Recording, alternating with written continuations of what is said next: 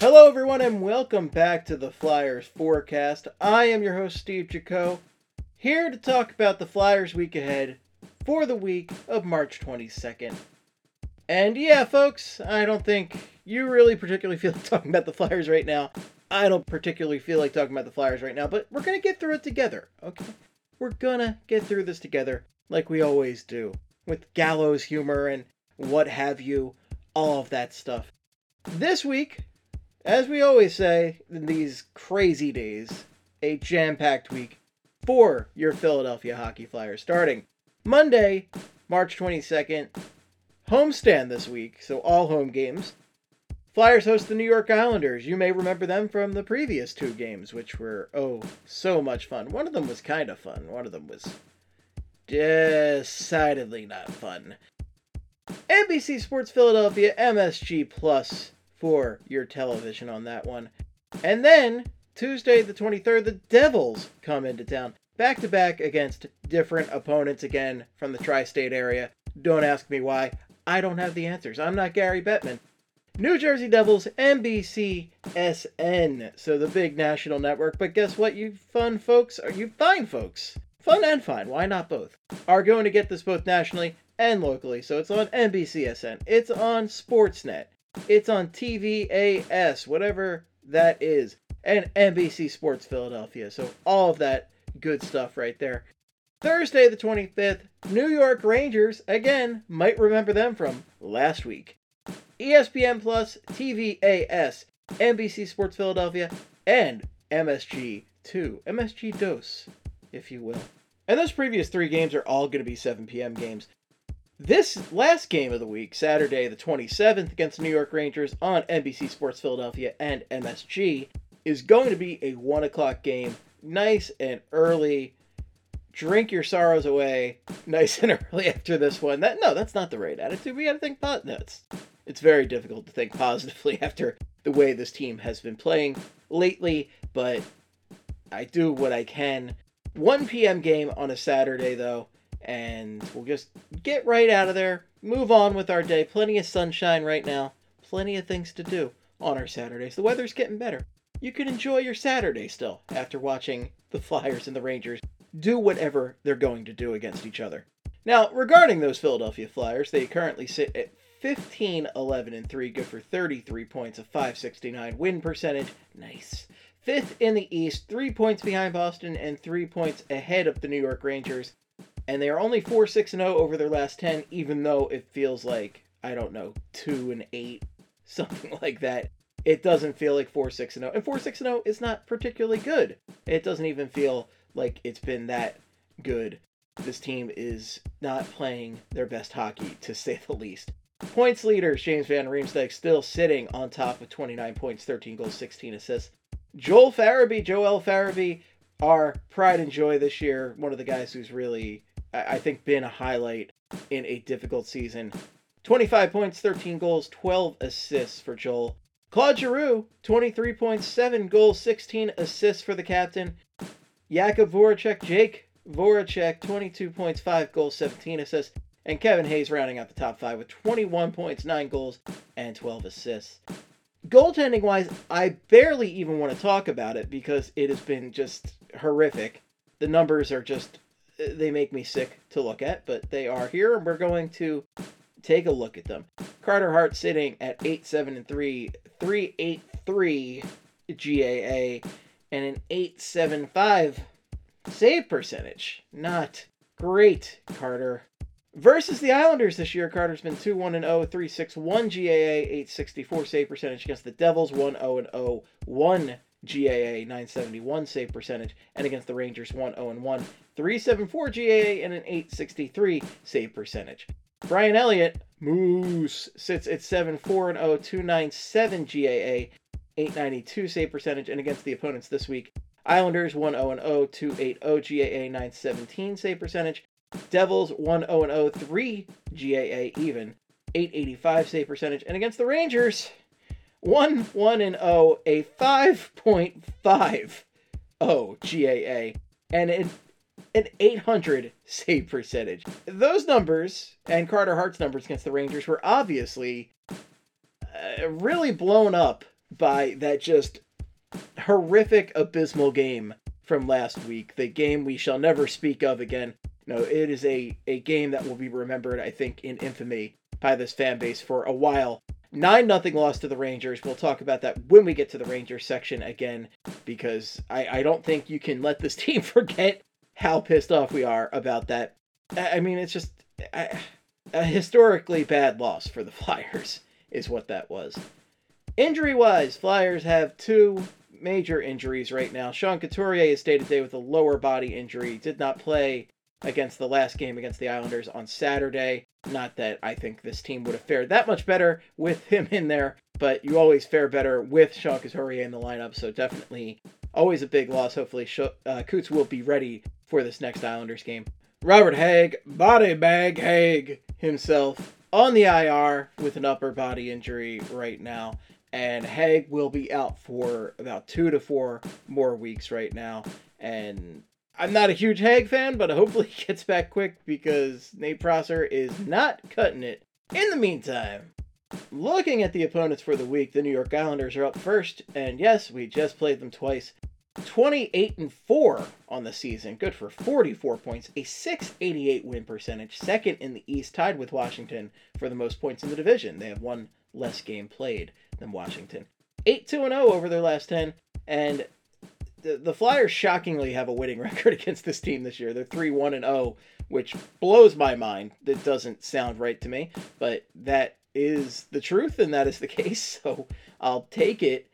But the Islanders give the Flyers fits. I mean, every game the Flyers have played against them, if the Flyers haven't lost to them, it's gone to overtime. I mean, their 3 wins were all in overtime. The Islanders came back in those games. The Flyers were leading, and just when they felt comfortable, the Islanders struck the third period in that game they won last week. Before you knew it, tie game. Great.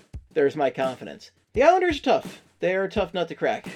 Points leaders on that team, Matthew Barzal leads with 25 points, 9 goals, 16 assists. Very, very good player. Nick Leddy, 21 points, 1 goal, and 20 assists. Good lord. Nick Leddy loves apples. Jordan Eberle, 20 points, 10 goals, 10 assists.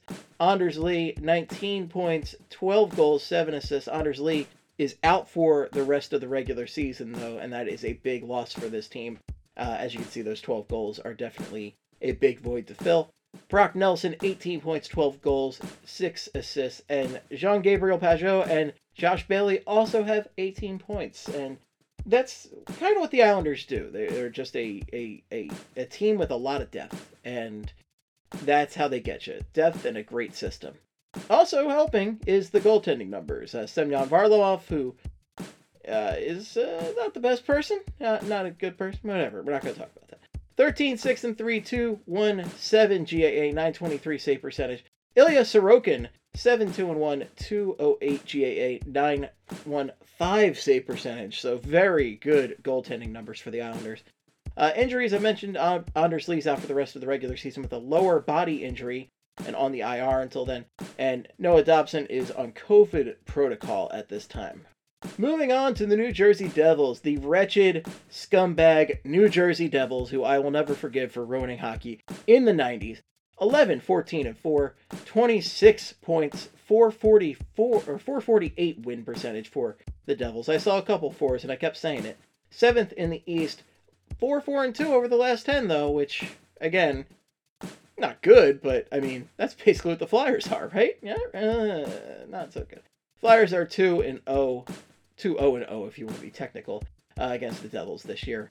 Points leaders, Pavel Zacha, 17 points, 7 goals, 10 assists. Jack Hughes, 16 points, 7 goals, 9 assists. Kyle Palmieri, 14 points, 5 goals, 9 assists.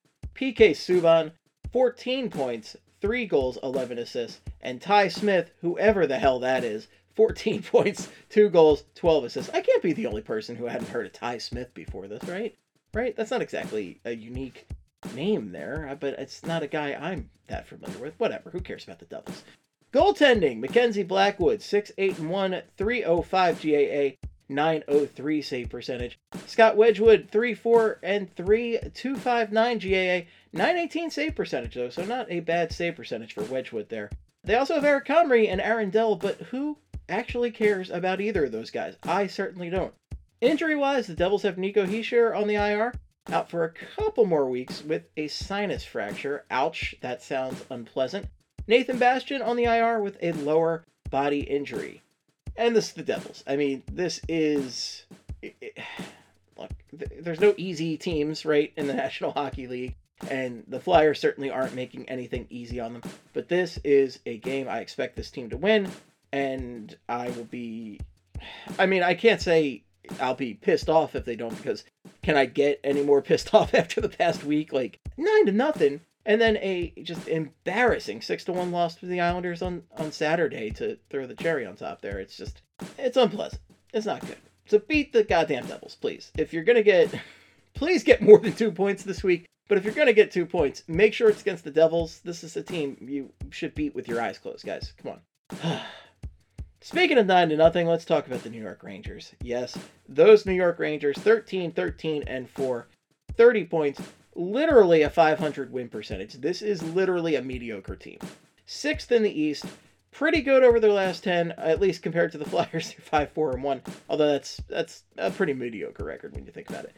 And the Flyers are 2-1-1 against the Rangers.